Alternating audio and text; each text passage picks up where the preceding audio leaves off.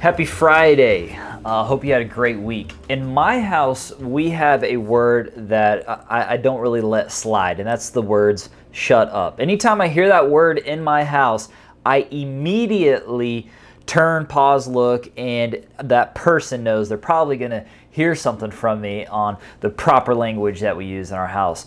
Today we're going to be looking at a story, though, where these two men specifically get told to shut up and be quiet. In fact, it's found in Matthew chapter 20. It's in each of the synoptic gospels, Matthew, Mark, and Luke.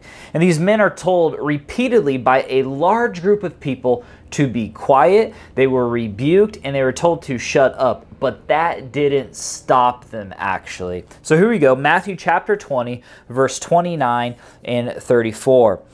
And as they went out of Jericho, this is Jesus, a great crowd followed him.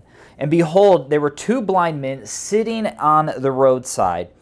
And when they heard that Jesus was passing by, they cried out, "Lord, have mercy on us, Son of David." The crowd rebuked them, telling them to be silent.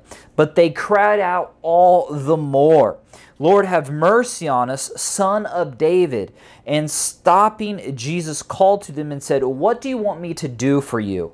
They said to him, "Lord, let us see," and make our eyes opened.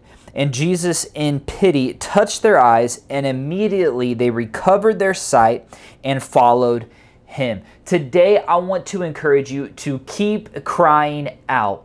Now, contrary to what I mentioned before, there are moments in life when people want you to be quiet, when people tell you to shut up for what you stand for what you believe, for the way you live your life. But today I want to tell you, while you're here tuning in with us, keep crying out. Keep crying out with a passion. It's passion over polish. People will follow people who have passion more than something that is nice and particular and polished. When we cry out to God, show your passion, get in tune with who you really are, passion over polish. Keep crying out and cry out for mercy. I love in this story, Jesus said he has compassion on him and pity on him, and he touched them, and immediately they recovered their sight. See, we define mercy as this compassion or forgiveness shown towards someone whom it is one's power to punish them or harm them. Jesus had every right to dismiss these men, but he didn't. He had compassion and mercy on them. Cry out for mercy. There's so many times we've made mistakes in our life. Cry out to Jesus and say, "Jesus, come into my life. I need your help." And then also, cry out for an answer. If you're crying with no purpose, all you're doing is whining.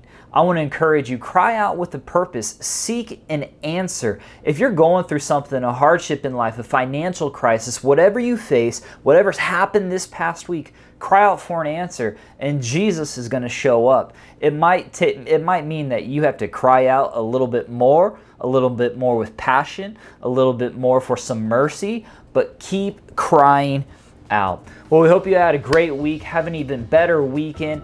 Thanks for joining us, and remember one more thing, keep the faith.